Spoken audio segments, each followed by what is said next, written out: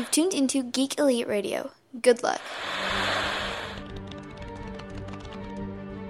My name is Oliver Queen. My name is Barry Allen. You're blind, but you see so much. Everything we've been doing, it all leads here. Suit up. Jim Gordon, GCPD. I hear good things about you, Counselor. Harvey Dent. Likewise, about you, Detective. You think you know me, but I've never been more than what each of you has created. Just look at the flowers. So, Daniel, continuing on from last week, we got a lot to cover and a lot to get through, so let's go ahead and skip through the news this week and just get into some of our mid-season finales, because we had the mid-season finale for Gotham, mid-season finale for S.H.I.E.L.D., and mid-season finale for Walking Dead. But we have like episodes backed up for each one of those two. Yeah. But Gotham, last episode of Gotham for the season basically is Gordon getting back onto the force, Bruce being trained to be a burglar, and Mario and Leslie getting married. So, where do you want to go to first? I guess we can. I mean, what was the most interesting part of the story first? First off, I don't know. For me, I guess the most interesting part was probably, I guess Bruce learning to be a cat burglar. Okay. What did you think? That. Go ahead. I just said, what did you think was the most interesting? Probably because the relationship drama has just dragged on this entire season. Well, ever since season 1, it's had relationship drama, so I would probably have to go with the whole Bruce thing as well. Yeah, I mean, yeah, we have seen a lot to do with Leslie and Gordon, so maybe the Bruce. But then again, there was a lot of fucking relationship bullshit going on with that too, because Bruce is still hung up on why aren't we boyfriend and girlfriend with Selena. That's true, and I can't believe they're really forcing that shit onto us, man. We know it's gonna happen. Yeah, I mean, it's gonna happen eventually. Why do we have to worry about it now when they're kids? Because the creators might think that the show might get canceled. So, okay, yeah, Gordon is back, gets his way back onto the police force. What's his face? Barnes is in the insane asylum with the rage virus. And we now know that Mario has some of Alice's blood inside of him as well. Yep, and they break it down as to what exact moment he got the blood in him. Yeah, which I still don't remember. Like, it's the whole something was happening at the hospital or at the precinct or something, and that at that point Mario stole some of the blood and used it on himself. No, that's right. Gordon deduces everything, and he's like, I know exactly when you did it. It's when when Mario was trying to get me out of my psychosis, you snuck behind him when he wasn't paying attention, and you injected him with the blood. And the Mad Hatter did that. Yeah, Jervis yeah. Tetch. Okay, yeah. So when that all happens, and he's basically he goes when. Was it the previous episode? No, it was this episode when they go and Leslie tells him that they're thinking up a way to figure out how to tell if someone is infected or not, and he gets really interested in it. And then the dinner ends because it's a engagement dinner or something like that, or some kind of like engagement dinner or something, some dinner from Mr. Falcone to his son. And at the end of it, the car blows up. Oh, right. Yeah, that happens at the beginning of the episode, and you're like, what the fuck? They make it seem like, it was another mob hit right on them. Well, yeah, but, I mean, at first you think it was on the father, Don Falcone. But then we come to learn later on, because when he was picking up the ring, that they were actually coming after Mario. Yeah, and it was a Court of Owls, and, Falcone is like, why the hell are you targeting my son? And they said that they can't basically explain that to him. But we kind of get the reason why, don't we? At the end of the episode? That he has the blood? So that's the only reason they were coming after him? I don't really remember, because they said that basically the deal they ended up working with, they were like, all right, just leave him alone, and we'll still keep our original deal that we had. Yeah, obviously Falcone has some kind of dealings with the Court of Owls, and I mean, obviously if they're what they're representing to be, they're going to be involved in the underworld as much as the corporate world. So, they agreed to lay off of young Falcone so that Don Falcone can take care of it somehow. But how badass was it when Carmine was like, wait, I recognize that assassin, and then he goes into the interrogation room and just pulls out the fucking molar. That was pretty good. I mean, he knew what the hell he was talking about. Yeah. I mean, how do you think Falcone is going to react to Mario being shot? Well, he always had, a soft spot for Gordon, but I doubt that's going to still exist now that his son is dead, and especially since Gordon killed him. Right, especially with the whole, you promised not to harm him. Right, but, I mean, it was just in the nick of time, because otherwise he was going to kill Leslie, because they were on their honeymoon, and, he asked Leslie, do you still have feelings for him, speaking of Gordon, and she's like, I'm not going to lie, he'll always have a place in my heart, but I chose you, I chose to marry you, I'm here with you right now, but that wasn't enough for him. He was still, filled with jealous rage, so he went to go stab her, and Gordon got there just in time. Yep, and just shot him dead. So, we found out that Mario had figured out the way to cheat the test by taking a lot of some type of chemical, and it basically masked the effects, but other than that, that... When the blood work came back, Lucius Fox was like, oh, hey, by the way, his blood is normal, but we see a shit ton of this chemical in his bloodstream. Right. So, yeah, there you go. I mean, that kind of wraps up that whole story. I mean, obviously, Leslie still didn't go with Gordon at the end. She was still very distraught and upset about the whole thing. And I said that... I remember reading that she is going to be on a new show where she plays a attorney that helps out cops who are accused of doing crimes. So I'm thinking that's where Mirren Baccarin is going to be going. That's why she's no longer on the show. Right, and you said it best too, that in case that show doesn't do so well, she has a guaranteed role in Gotham. Right. They didn't kill off Leslie, so there you go. And I don't know if you read the article, but how do you feel about I can't think of his name, but Ben McKenzie. He will be directing a episode, returning the season. I always find it funny when one of the actors wants to direct an episode. One, you're using a crew and a staff and actors that have been doing the show for a while, so they already really know what they want to do. You're kind of in there just to learn more, so that's good that he's in there to learn more. And I have no idea, what his style is going to be like. I bet it's going to be a lot. The episodes, you're not going to really be able to tell the difference for the episode, so I'm not too worried about it. Do you think it's going to be a Gordon-centric episode that he'll be directing? More than likely, it probably won't. It will probably be like somewhat eccentric to someone else, because I think that would be a little hard for a first-time director to do. Okay. All right. And basically, how badass was it that, well, I guess not really badass, but it took about 4 people to take down that Talon? So, yeah, that at the end of that episode, we see...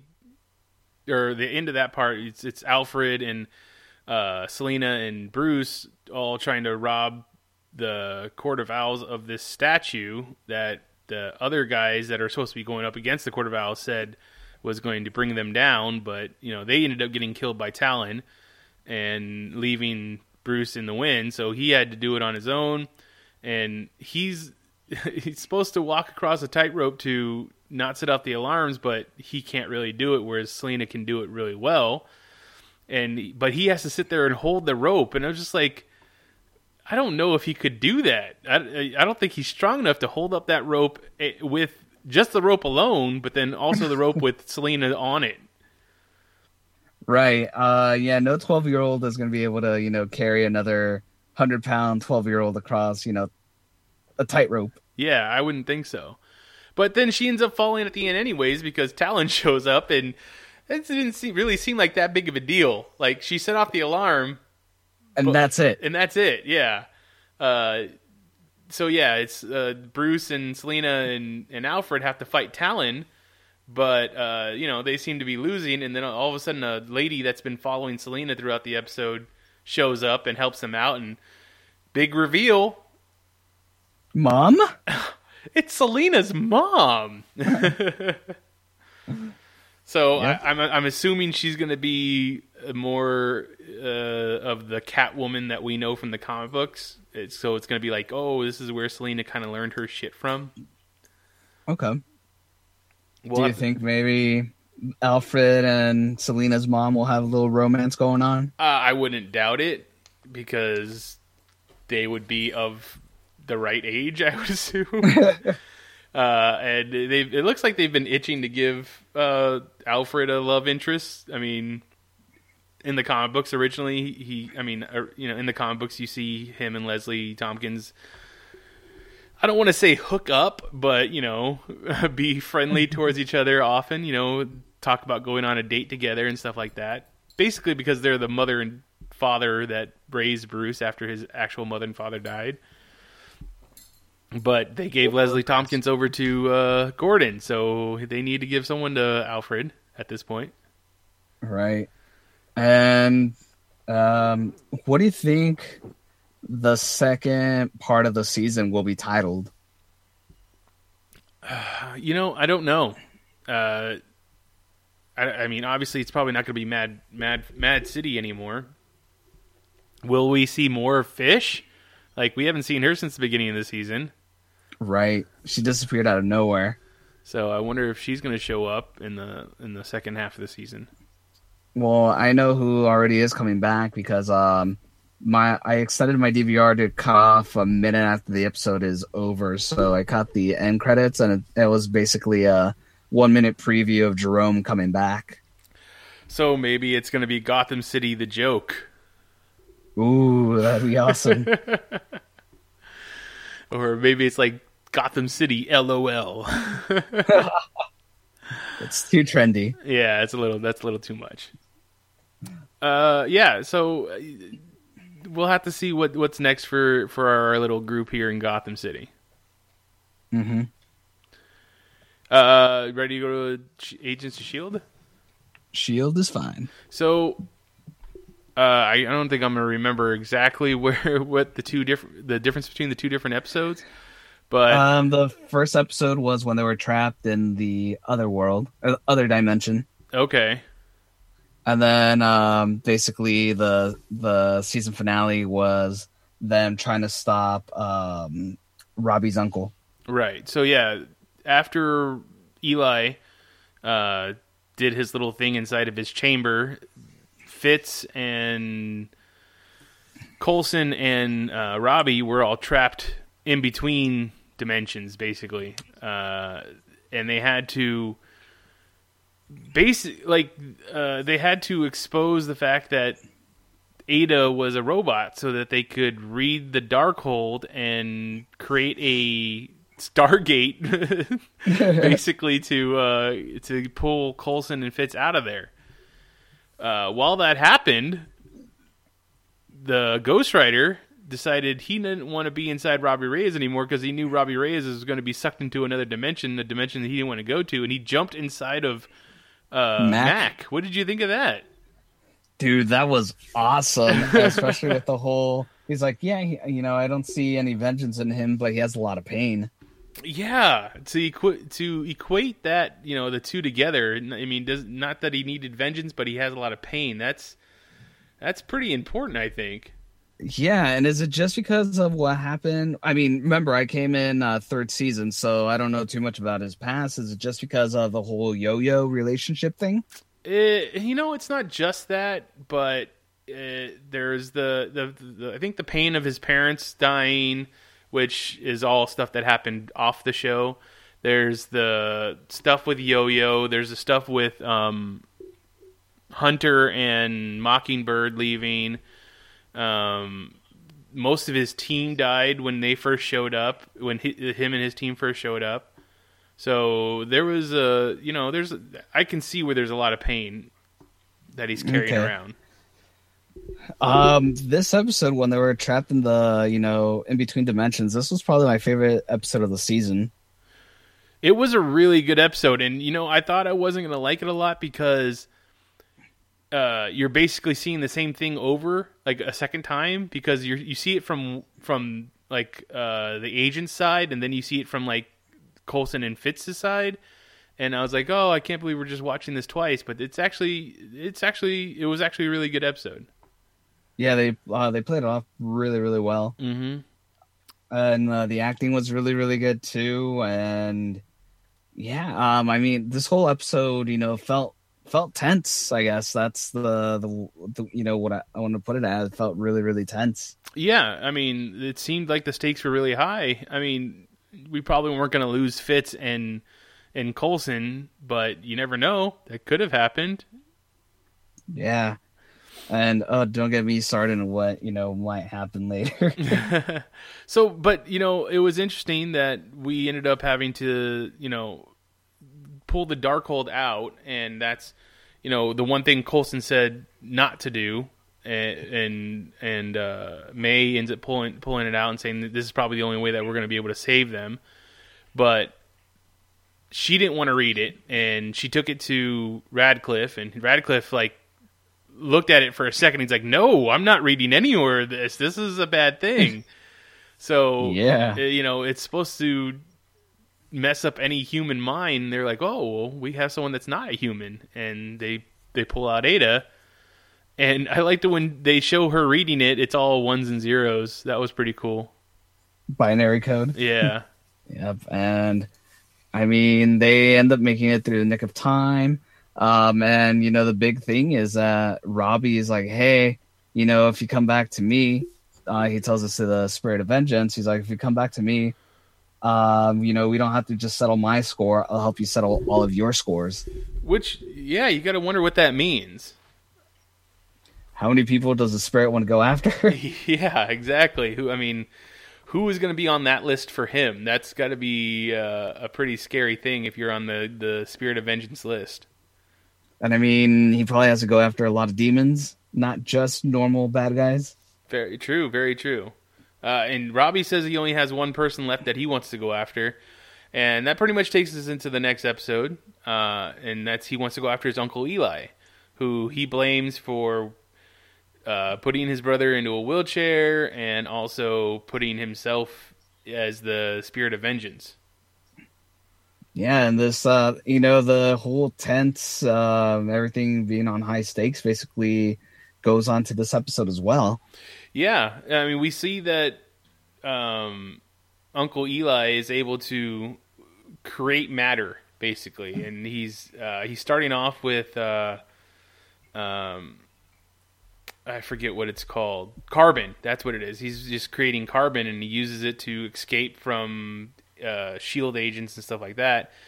But then when we see him next, he's creating that box, and there's a lot of science going on right then when they talk about it, but it's a pretty cool box apparently. Yeah, and he ends up fucking trapping Robbie in it.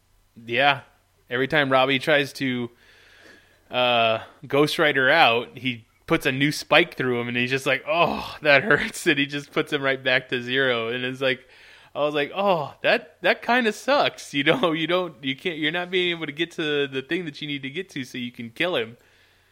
Yeah, and I mean, at one point, Coulson does toss him the chain.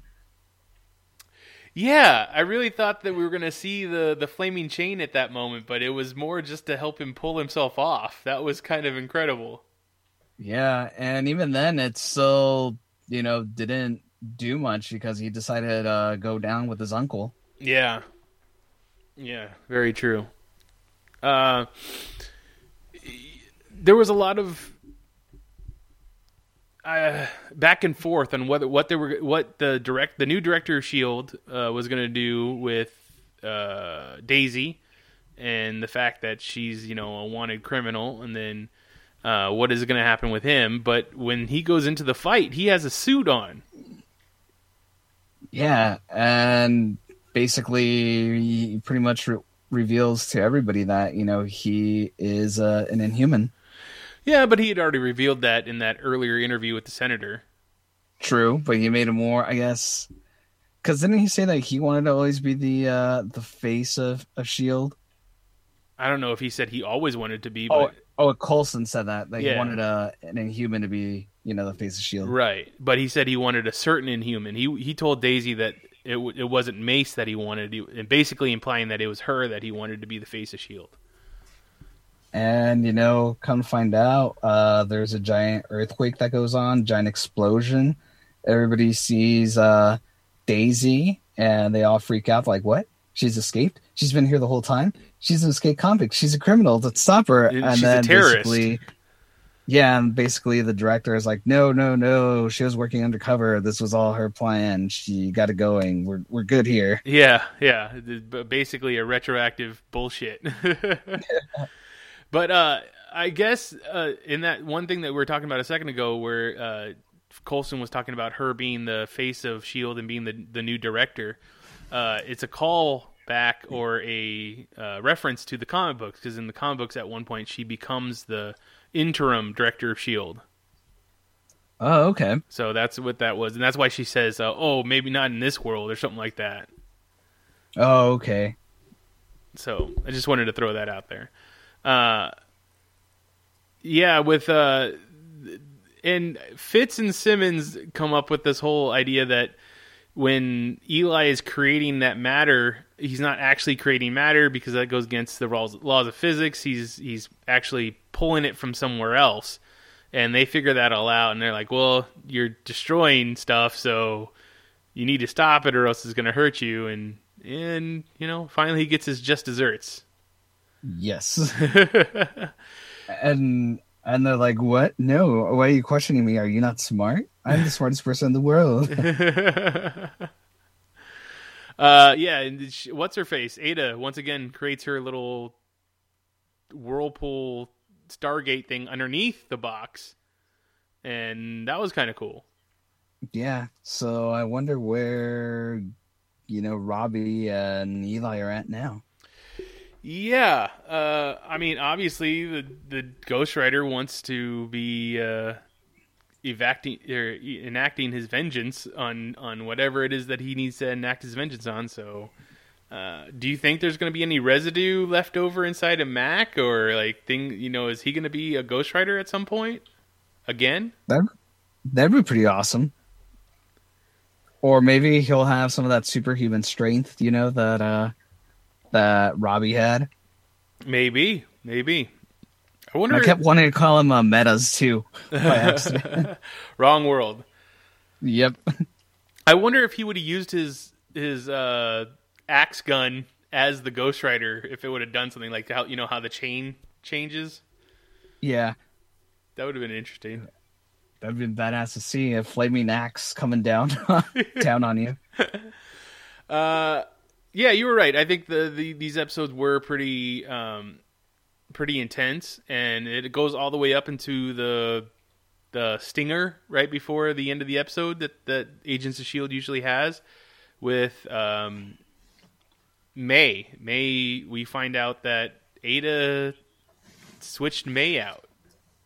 Yeah, keeping her hostage in a closet. Yeah, and then I guess she created another robot. That's probably what that thing that we saw, that brain that we saw that she was working on.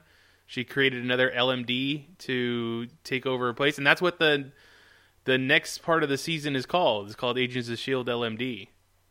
Yeah, holy shit! When do you think they're going to find out that Agent May is a LMD? I don't know. I assume it'll probably be Coulson that figures it out, because he'll be like, "You're not acting right" at some point. Which really sucks, because she's drinking that stuff, that whatever it was that she was saving to drink with Coulson whenever they got done with this. So, she doesn't get to enjoy that. So why did Ada pick, Agent May? I don't know. Probably because she felt that Agent May was the biggest threat. Okay. That makes a lot of sense, actually. Yeah, I would assume that, because the way they definitely leave that character up is that she is obviously the most untrusting, but also the most cynical. So she probably would never be convinced that Ada would be on their side, so she needed to replace her. Okay. What do you think? I think... Well, she was pretty trusting about, with Ada the whole time up until she found out she was an LMD. That's actually a good question. I didn't think about that. But yeah. You're right. Well, biggest threat. Yeah, I was gonna say, yeah, she was cool with her before she found out she was a LMD. She was like, "I like her. She's no nonsense. She tells you like it is kind of thing." But yeah, it didn't end up working out that way. So yeah, I'm excited for the rest of the season when it comes back. Yep, and then we're gonna see Dr. Radcliffe probably die. I was actually suspecting that he was going to be the one that was dead inside that, or was inside that holding cell that May was in. Oh, that would have been I think that would have been a better twist. I would have thought so too, but oh well. Is she going to build an army of LMDs? She probably is. She's probably going to be like replacing each one of them one by one. I hope so. Okay, anything else you want to talk about Agents of S.H.I.E.L.D.? No. Okay. All right, we need to go back 3 episodes for The Walking Dead. We have have the fish community. The fish, okay, so where Tara was at. We have the episode where Jesus and Carl break into Negan's compound. Oh, all right. When we get to talking about that episode, I have a lot to say. And then we have, obviously, the mid-season finale when Negan is waiting for Rick to come back from his little scavenger hunt. And we have a mystery character that we need to talk about. Which I think I know who it may be. Okay, I have an idea of who it might be. I don't know who it actually is, but I can't wait to hear who you have to say. But let's talk about the Motor Lodge Inn by the Bay people. So what did you think about Heath and his kind of little temper tantrum that he had? Talking about, we've been out here for 2 weeks and all we found is 7 cans. He had his mindset where it had to be. He was right. I mean, if you've gone for, almost 2 weeks, you found seven cans. Okay, so say we were traveling on a hunt. We only found 3 cans of food in like a week's time. We're like, all right, we ain't going to find shit. Let's go back. That would have been my mindset as well. Yeah, I mean, if you didn't... One, I don't understand where the hell they were looking. Because if they went out 2 weeks, they should have found more. I mean, just what we see in the later episodes, between Rick and Spencer, they should have easily found more stuff. Right. I don't know if they traveled east or if they traveled west or if they even went up north. I mean, you would think that they would hit a big city. Well, yeah, exactly. And the fact that they traveled for 2 weeks, they must have been just traveling like in a circle around Alexandria, because 2 weeks driving without any traffic, you should have been able to cross the country a couple of times, I would think. Right, unless they were laying low and just taking back roads so they wouldn't be spotted by the saviors. Well, for all they knew, they just got done killing the saviors. That's true too. That is true too. So and then once Tara gets to leaves the fishing town, she walks all the way back. And I know I'm skipping all the way to the end, but she walks all the way back to Alexandria, and it doesn't look like it's more than a couple days of walk. So obviously they were still relatively close. Right. See, I think that's one of the problems I have with Alexandria right now, is that we have no real idea of distances. Like, how come the Saviors never went to Alexandria before? Why is it a problem now? Obviously, they're not that far away. Right. Because, I mean, when I was watching the marathon right before the mid-season finale, and they said that it was 20 miles from when the Saviors stopped Carol down the road. They're like, 20 miles down that way where you came from. Really? Yeah. Huh. So maybe they had a deal with fucking Deanna. And now that Rick, is trying to take over different communities, like having Hilltop help him out, take food away from, the Saviors, they see him as a threat, and, their treaty or whatever they have has been revoked, and that's why they're hunting down the people of Alexandria. I don't know. I think if that was true, Negan would have said something about the fact that I had a deal with Deanna. And, I mean, obviously people like Spencer or other people that lived in Alexandria before our group showed up, they would have had to have given stuff to Negan. Negan wouldn't have just been like, okay, we have a truce with you and that's it. No, it's you guys got to give us half your shit. Right, that's true too. Well, fuck, man. That's a big question. Yeah, that's the only thing I don't understand. Like, the distances seem weird because, getting between Hilltop and Alexandria is close enough that Carl and Enid could walk there, so, or even roller skate halfway there. But it's just you got to wonder why these communities didn't talk to each other before this point in the story. Yeah, you're entirely right, and it's just convenient writing. Right. And I mean, obviously, so getting back to this episode, obviously the people, this woman colony, and we find out that they're a woman colony not by choice, but by the fact that Negan killed all men over the age of 10. They just kind of walked away in the middle of the night from their community. And not only did they walk away, but they walked away with all their guns and all their supplies, and Negan didn't have any saviors just like keeping an eye on them or anything. That's, I think, the part that I find the hardest to believe. Right, and then I mean, you brought up a good point when we recorded this the first time, and I'm not trying to sound like a sexist pig asshole, but the point that I brought, I was like, wouldn't it be more convenient for Negan to take all the women and just have them in his brothel? You would think that's something that he would have came up with. And for some reason, he didn't. So that's, something that struck me as a little bit odd. Yeah, me too. I don't know. I don't know. I love this season. Trust me. And I loved last season. So this little bit of it has been irking me since we came across the Saviors. Like, how come the Claimers never came across the Saviors? I would have liked to seen how that. I mean, obviously the Claimers would have been killed almost instantly.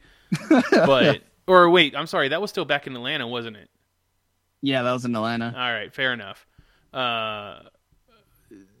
Okay, the Wolves. The Wolves was part of the Alexandria part. So, why weren't the Saviors and the Wolves go up against each other? Maybe because maybe the Wolves actually knew what kind of heat they were packing. They're too much of a threat. No, I wouldn't even give that much, to the Wolves. They were all very much animalistic. Like, they would have just saw a threat and decided to go after it, I would think. Yeah, I mean, you're right. The past 2 seasons have a lot of plot holes. I mean, it's not. Trust me, it's not I'm not trying to throw plot holes in there. I just think it's weird. The timing of it is all weird. The distance of it is all weird to me. It doesn't make sense. So it's just something I wanted to talk about. But getting back to Tara and her town of Amazons, how did you feel when Cindy kept saving her life? I mean, obviously that's a good thing for our character of Tara. Yeah. We all love Tara and, don't want her to die. I think that at some point, Tara is going to have to go back to that town and be like, hey, we need your help. And, obviously they're establishing that for a potential love interest. Yeah. I mean, not with Cindy, I would assume, but with someone over there. Yeah. Well, I would say probably Cindy, though. You think she's old enough?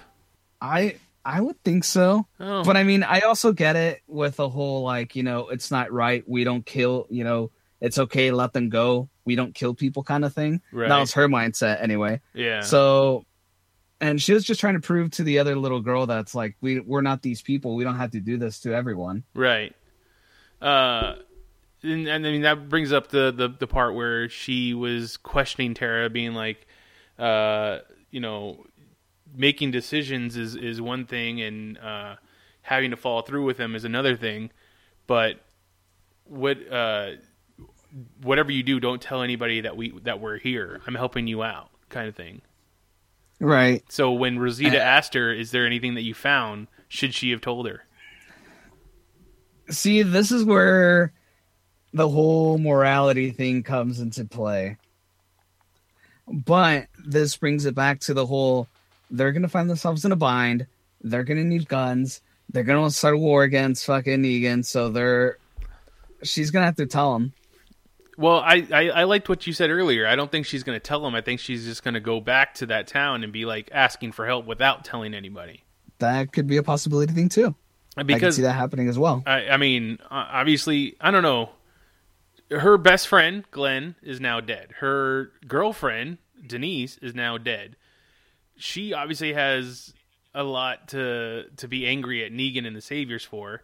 And I would think that she doesn't really have someone that she feels that she needs to answer to anymore. I mean, yes, Rick is their leader, and she's very much in Rick's camp, but she doesn't need to explain herself to anybody that wasn't Denise or Glenn. I think maybe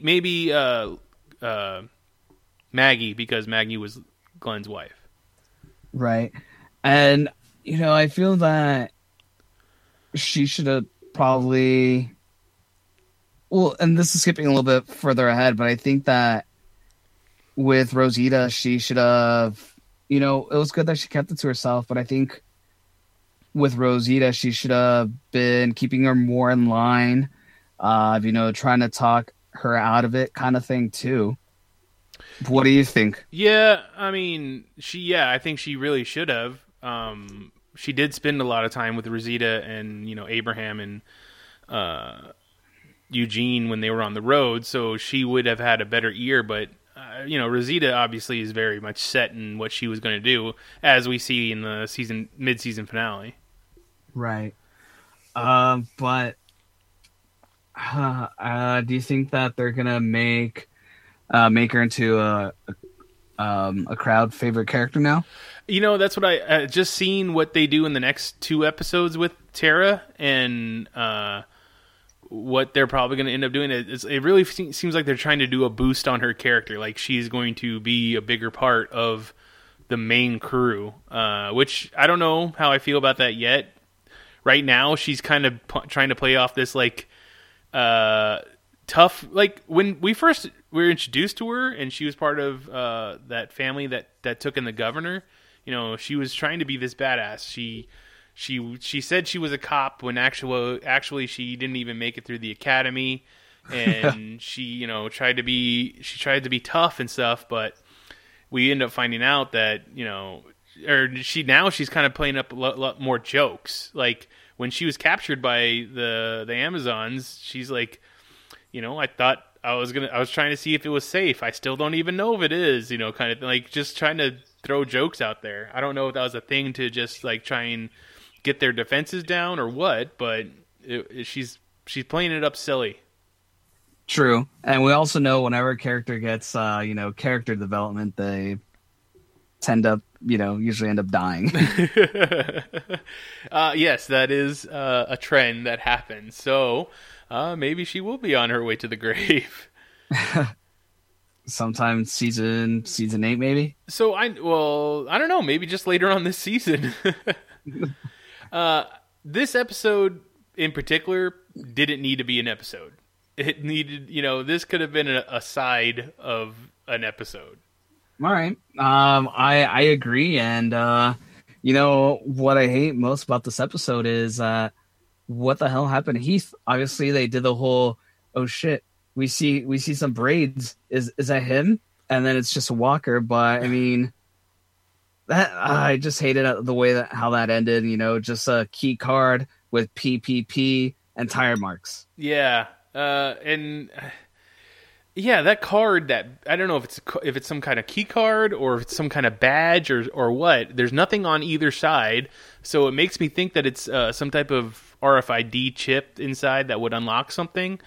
But yeah, there's like 3 P's on there, but the way that they're written kind of makes it look like it might be something else. We were just looking at the wrong angle. I don't know.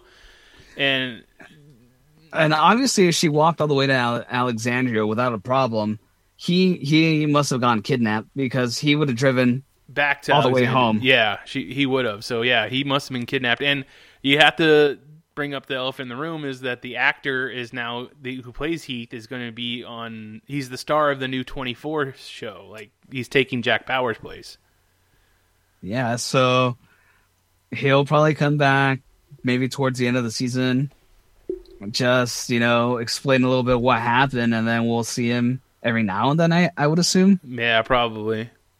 Unless they do the whole thing that they did with Beth, where, they spent half a season and then all of a sudden the episode preview was like, where's Beth? Yeah. We'll have to see what they ended up doing with him. I'm more curious about what the PPP means. Me too, and they said on Talking Dead that only Scott Gimple knows what PPP means. That's true. Only Scott Gimple would know. The next episode is the Sing Me a Song episode, and it's called that rightfully because Negan makes Carl sing a song. Yep. But okay, so Carl, he's there with Jesus in the back of the truck. And Jesus is like, okay, we're getting close. We need to jump out. And he's like, wait, you show me first. And Jesus jumps out, rolls away, and then Carl just waves at him. He's like, what the fuck is wrong with you, kid? You were such a moron. So there's mistake 1. Hold on, I gotta give him credit though. He has no depth perception like we saw. So maybe he did need an instructor to be like, yeah, I can't angle this right. I can't see it in one eye, so I need to see you do it first. Whatever. He knew what he was doing. He was just telling Jesus to jump out because he wanted to stay in the truck. So great. Fine. You stayed in the truck. Now you have an assault rifle that's sitting there, and Negan and his men come to unload the truck, and boom, you're exposed. So first thing you do is shoot the guy that exposes you. All right, that guy's dead. Now a whole bunch of people around, and you're like, I just want to kill Negan. And Negan shows himself up. What do? You sit there and just look at him. You should have just shot him. It should have been over. He even calls him out. He's like, you don't have the balls, kid. And then he shoots the next guy that runs at him. But then, of course, after that, they all run at him. But you had your opportunity. You say you're going to do these things, and you fuck it up for everybody else. But you didn't take your your chance. Like, obviously, I'm not for this plan. You shouldn't have done this. You should have listened to your fucking dad and, did what was supposed to be done. But no, you went and fucked it up. So now Negan has him right there, and he's like, you need to pay. You need to pay for killing 2 of my men. And what does he do? He doesn't make him pay. This is bullshit. People are giving out ultimatums and saying that there's rules that you have to follow. And I really wish that I didn't have to follow the rules. Blah blah. Shut up, Negan. Your rule says that you're supposed to kill this kid for killing your men, and you did shit. Hey, he does pay him back by doing odd things that, Negan kind of got off on. God. So, I mean... remove your eye patch, kid. That was weird. That's what, I mean, everything that you've told me about the character of Negan from the comic books, he's not okay with rape, right? Mm-mm. So, if someone ends up raping somebody else, they're going to pay the price. Right. But yet, he's okay with the fact that he has multiple wives. Yeah, I mean...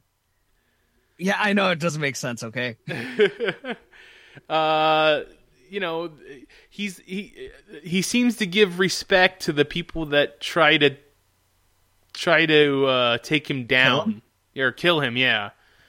But the whole thing with Rick is you giving me that eye that makes me think that you don't understand the lesson, kind of thing, And I mean, I guess he doesn't kill Rick, but he humiliates him quite a bit. But yet he's almost coddling Carl. What do you think of that? If this is the right word, but I find it really masochistic, maybe even nihilistic. Oh, okay. I guess, you could say that Negan is a nihilist. He knows it's the end of the world, so he's just having, whatever the fuck that he wants to do. But the way he's going about it with, making this empire for himself, and this is still my problem of these people are following him. It just baffles me, but he does. And we see one guy who decided he didn't want to do his redirect chores that he's supposed to be doing, and he went to go have sex with his wife, or his former wife, because that lady is now one of Negan's wives.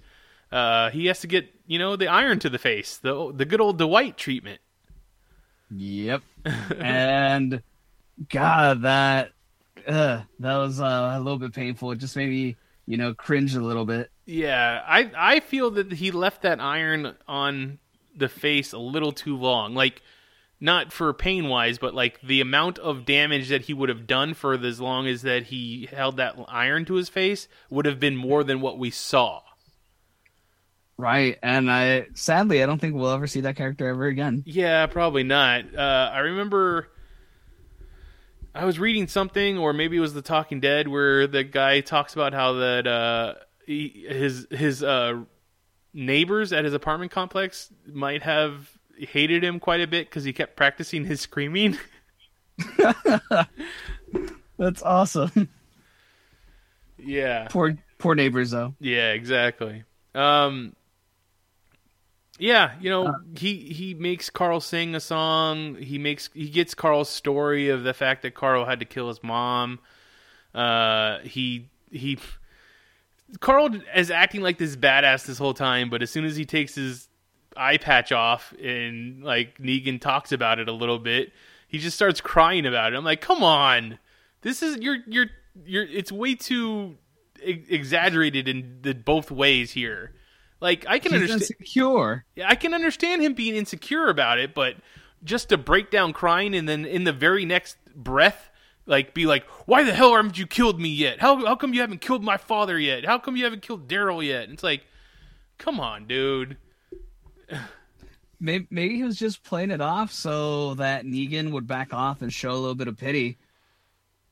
And I don't know. That's another thing. When Negan shows pity or remorse for what he does, it just takes me out of it almost completely.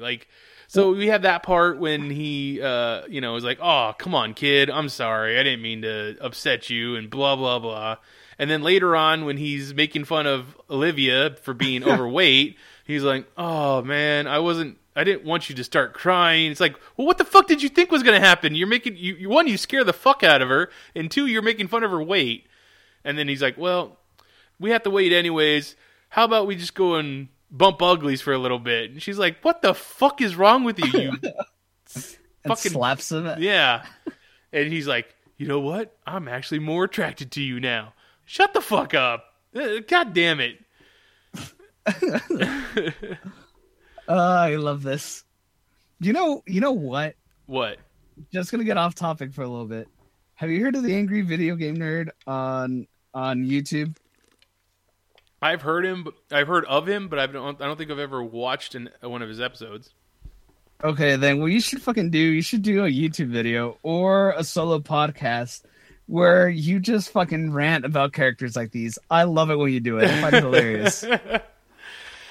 Well, I'll try and do it more often when we're talking, just so that I know that I have an audience.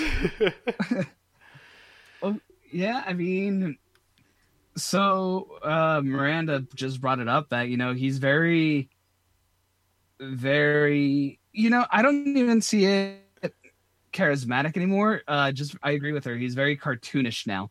I don't know if that's because he knows he's playing a comic book character, or he blends a little bit of, sociopath with charisma to be, the character that he is. I think you're absolutely right, and I think I was thinking the exact same thing when I was watching these last 2 episodes with him, is that his character is becoming very cartoonish.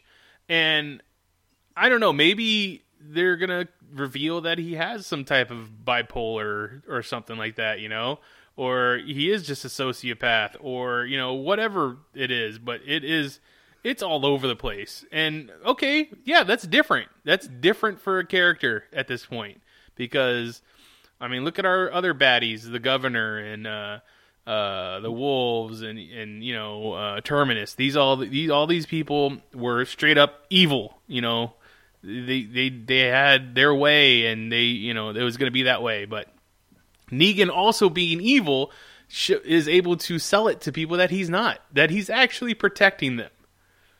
Okay, and I guess that's where his charisma comes into play. And that's Jeffrey Dean Morgan's charisma, I think, more than anything else. Yeah, you're absolutely right. I mean, he's played another comic book character that we both know and love. He was from Watchmen. He played the comedian, and he actually... yeah, whole different take. He wasn't cartoony at all. He was serious, He's very serious in that for being a straight-up comic book superhero. Yeah. Makes no sense. So, what do you think about him being in Alexandria at the end of this episode and finding little Judith and, wanting Olivia to make some country time lemonade for him, the good powdered stuff? I just saw him as a threat the whole time, and I was like, at least, he's somewhat civilized when it comes to a baby, and then he made that comment.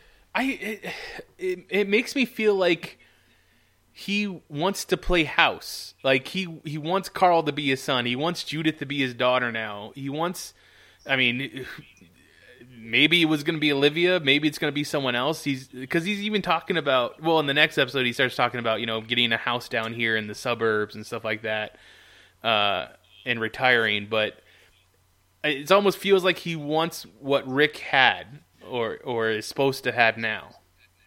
Well, in the comics, they're starting to slowly release his background, and in the apocalypse, he loses his wife. So, he might have had a daughter as well. So he might have lost it all, and he just wants to fill that void.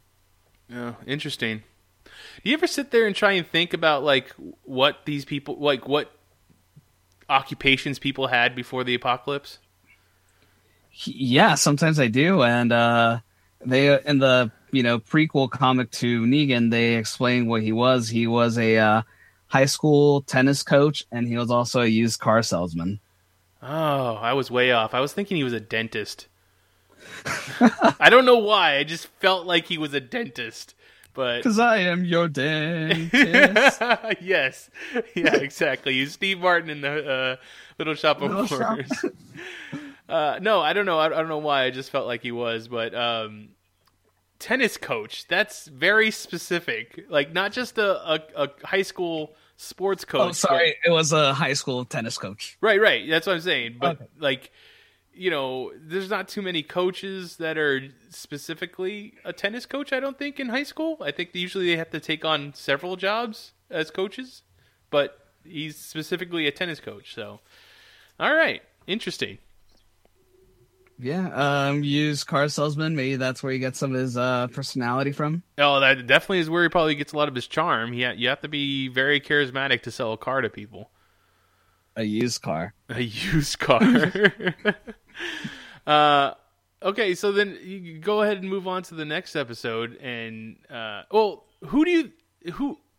was it? Jesus that slipped the note under the door for Daryl?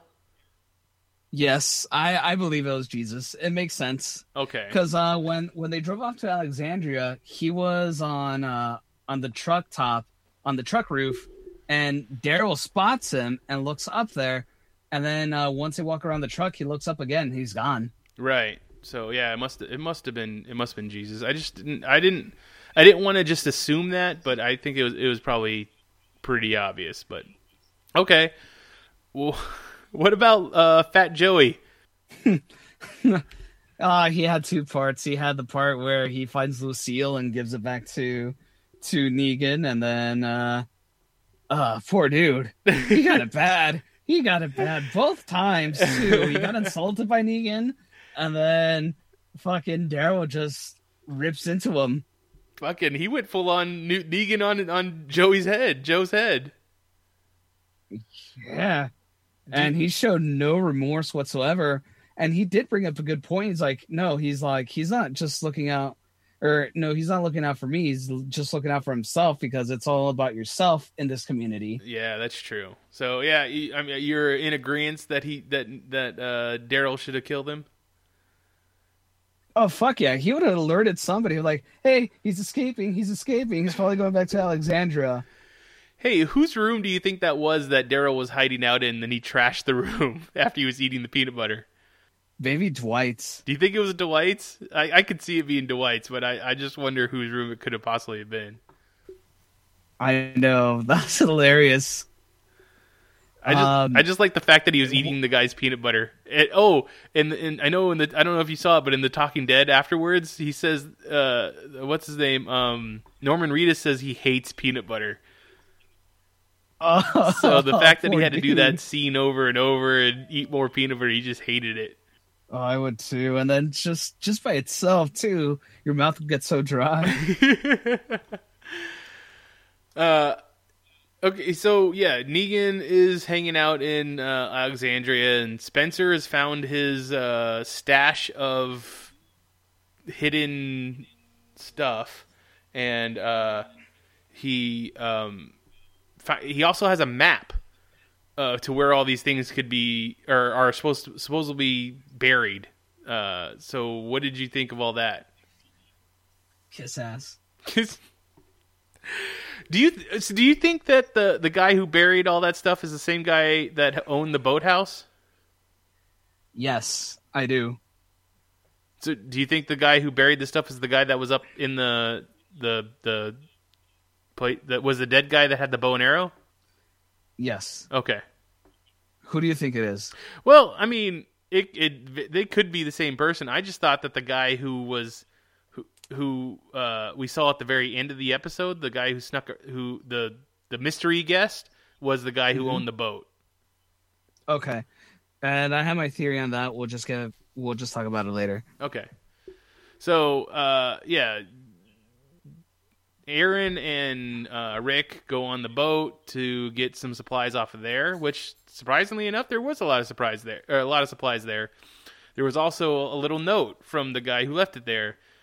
It said, even though you won, you still lose, and they didn't quite understand what the hell that meant, but they loaded up and took what they needed, and they got it into the truck and got back to Alexandria to find out that, hey, Negan's people were there, which I would be super pissed, like, because you came back and you're like, all right, we're getting ahead of it, we're gonna get some more stuff to give to Negan.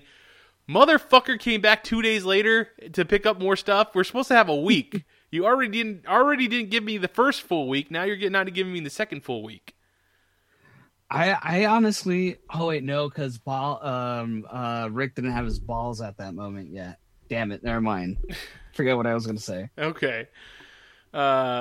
Yeah, when Aaron is helping them load stuff out of the truck, they see his guys sees the sign that says, "Even though you won, you still lose," and they think Aaron wrote it and start kicking his ass and beating him up. And I so wanted Rick to be like, "You fucking underlings, we're getting this shit for Negan. You don't understand what the fuck's going on." And I wanted him to do something, but you can't. He can't do something at that point because it just meant someone else is going to get killed. Right. And it just sucked watching Aaron get the shit beat out of him, man. He took it like a champ, though. He really sure did. He sure did. And he got up and he said, "My heart's still beating," kind of thing. So that was pretty cool. Yeah. We didn't have Spencer trying to do his back alley deal with Negan. Talking about, if you take out Rick, then you'd have to deal with me. So basically, he would be another Gregory, and he would make it so that he could be the boss of Alexandria, and Negan would be working with him. But Negan didn't like that because he doesn't like people that are shady like that, and he guts him. Yep, and that was taken right out of the comics, and that was awesome to watch on screen too. Oh, so Spencer does the same thing in the comic books, huh? Yep. Oh, okay. Interesting. I have to admit, when he did it, I was like, well, that's a stab to the gut. He's going to be turning here pretty soon. Someone needs to do something. And of course, they did. They made Rick deal with it. Yep. So that was pretty awesome. Michonne was... I'm sorry, what were you saying? Oh, I was just agreeing with you. It was pretty awesome, yes. Yeah. Michonne was out trying to trap herself a savior so that the savior would show her where the sanctuary was. And once again, the show kind of suffers from bad CGI, or I don't know, because the redheaded savior stops the car and says, "There, that's us right there." And like I didn't see anything. All I saw was like crossroads and a bunch of cars. So I don't know if we actually saw the sanctuary, or we just saw a bunch of saviors that were waiting or at a border or something like that. I don't know what the hell we were looking at, but it was over. Yeah, I want to say it was bad CGI, and yeah, I just saw a bunch of cars loaded up there. Because, I mean, when Carl sneaks into the sanctuary, you just see a giant factory, so you should be able to see that pretty fucking well, even from that distance. Yeah, that's what I was thinking too. And it's enough to spook Michonne so that she does kill the redhead, even because that's what the redhead said, "Just kill me," whatever. And then she pulls around and takes off back to Alexandria. What'd you think of her little trap to get the redhead?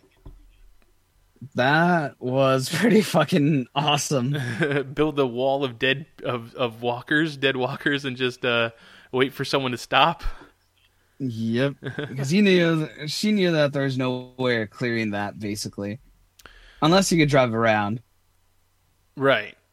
Yeah, exactly. And it was good. Rosita, after Spencer gets killed, uses her one bullet that she had Eugene make for her, and she fucks it up like an idiot. She shoots Lucille. How could she not hit Negan? Or did Negan pull some fucking samurai Jedi shit and block the bullet with Lucille? I think since he does... Okay, so you pointed this out, that he does a lot of, leaning back and stuff when he talks. You don't say. So something I noticed is that when he does a lot of talking with Lucille as well, he's always swapping shoulders. So I think he just got lucky that he, switched shoulders, and when he lifted up Lucille, that's when the bullet hit. Okay. I don't think it was some crazy Jedi shit. But because of her trying to kill Negan, we lost Olivia. Which makes no fucking sense, because of the comics, this was told to me, but basically what happens in the comics is that they end up capturing Negan, and instead of killing him for whatever reason, they keep him in jail. Olivia's job is to feed Negan breakfast and dinner every day while he's in jail.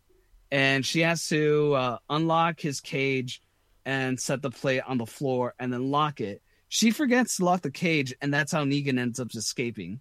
Oh, well, that's the way the show goes. They change it out. Maybe that will be Daryl's job. No.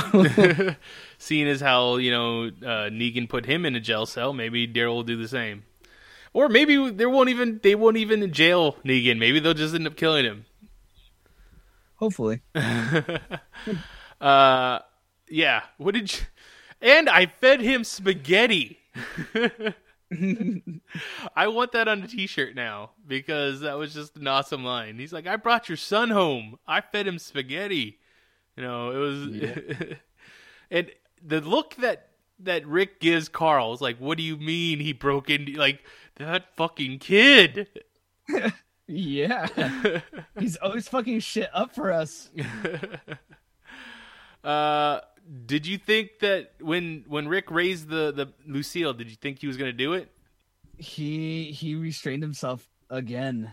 Yeah. Not to do it. I couldn't believe that. But we did see eventually him and Michonne, they make up, and the group makes their way over to Hilltop, and they're getting with Maggie, and they're gonna take it to him. They know what they're gonna do. And we saw the one guy from the Kingdom talk to Morgan and Carol about talking to Ezekiel to fight to go up against Negan. So I think we have the beginnings of what's gonna happen here, because Jesus also told them about going to see Ezekiel. Yeah. So all right. So what I think. The guy that was basically, spying on Alexandria, I think that is probably going to be Ezekiel's guy. Oh, okay. See, I was thinking that it was the guy who owned the boat. Which could also be, be that, but, I mean, why do you think it would be the guy on the boat? I mean, obviously he wants shelter, but he can't take on a whole community by himself. Ooh, that's true. I don't know. I mean, like that's what I got from the whole "you won, but you still lose." Like he's gonna follow them back to wherever it is they're taking his food, and then maybe he'll come in and infiltrate them by being meek and being like, "Oh, I've been lost for the last couple of days or whatever. Can I seek shelter here?" And then eventually kill whoever he feels is in charge. But you're right. How could he take on a whole community by himself? Also, I think that no either means that the guns are jammed and they're broken, they're not going to work, or B, there's no ammo in the guns. Oh, maybe. Good to know. Which brings us back to the fact that Eugene had to tell him that he made the bullet, so he took Eugene with him back to the sanctuary, which means Eugene is going to be making more bullets. Yep. Oh, and by the way, that's bullshit, because the Negan immediately picked up the fucking shell. That would burn his fucking hand. Yes, it would, but maybe Negan has no, sense of feel, and that's, one of the things that makes him crazy. Maybe. Anything else you want to talk about the season finale, or the mid-season finale? No. All right. Well, I think that's a good wrapping up point then.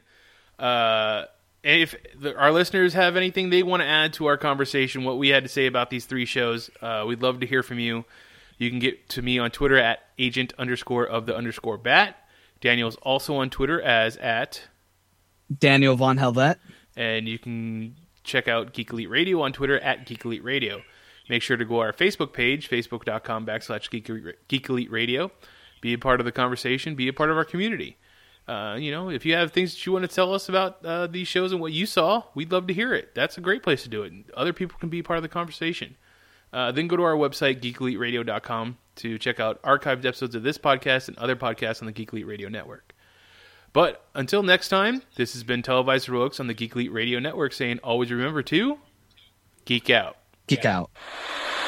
We now return you to your regularly scheduled program.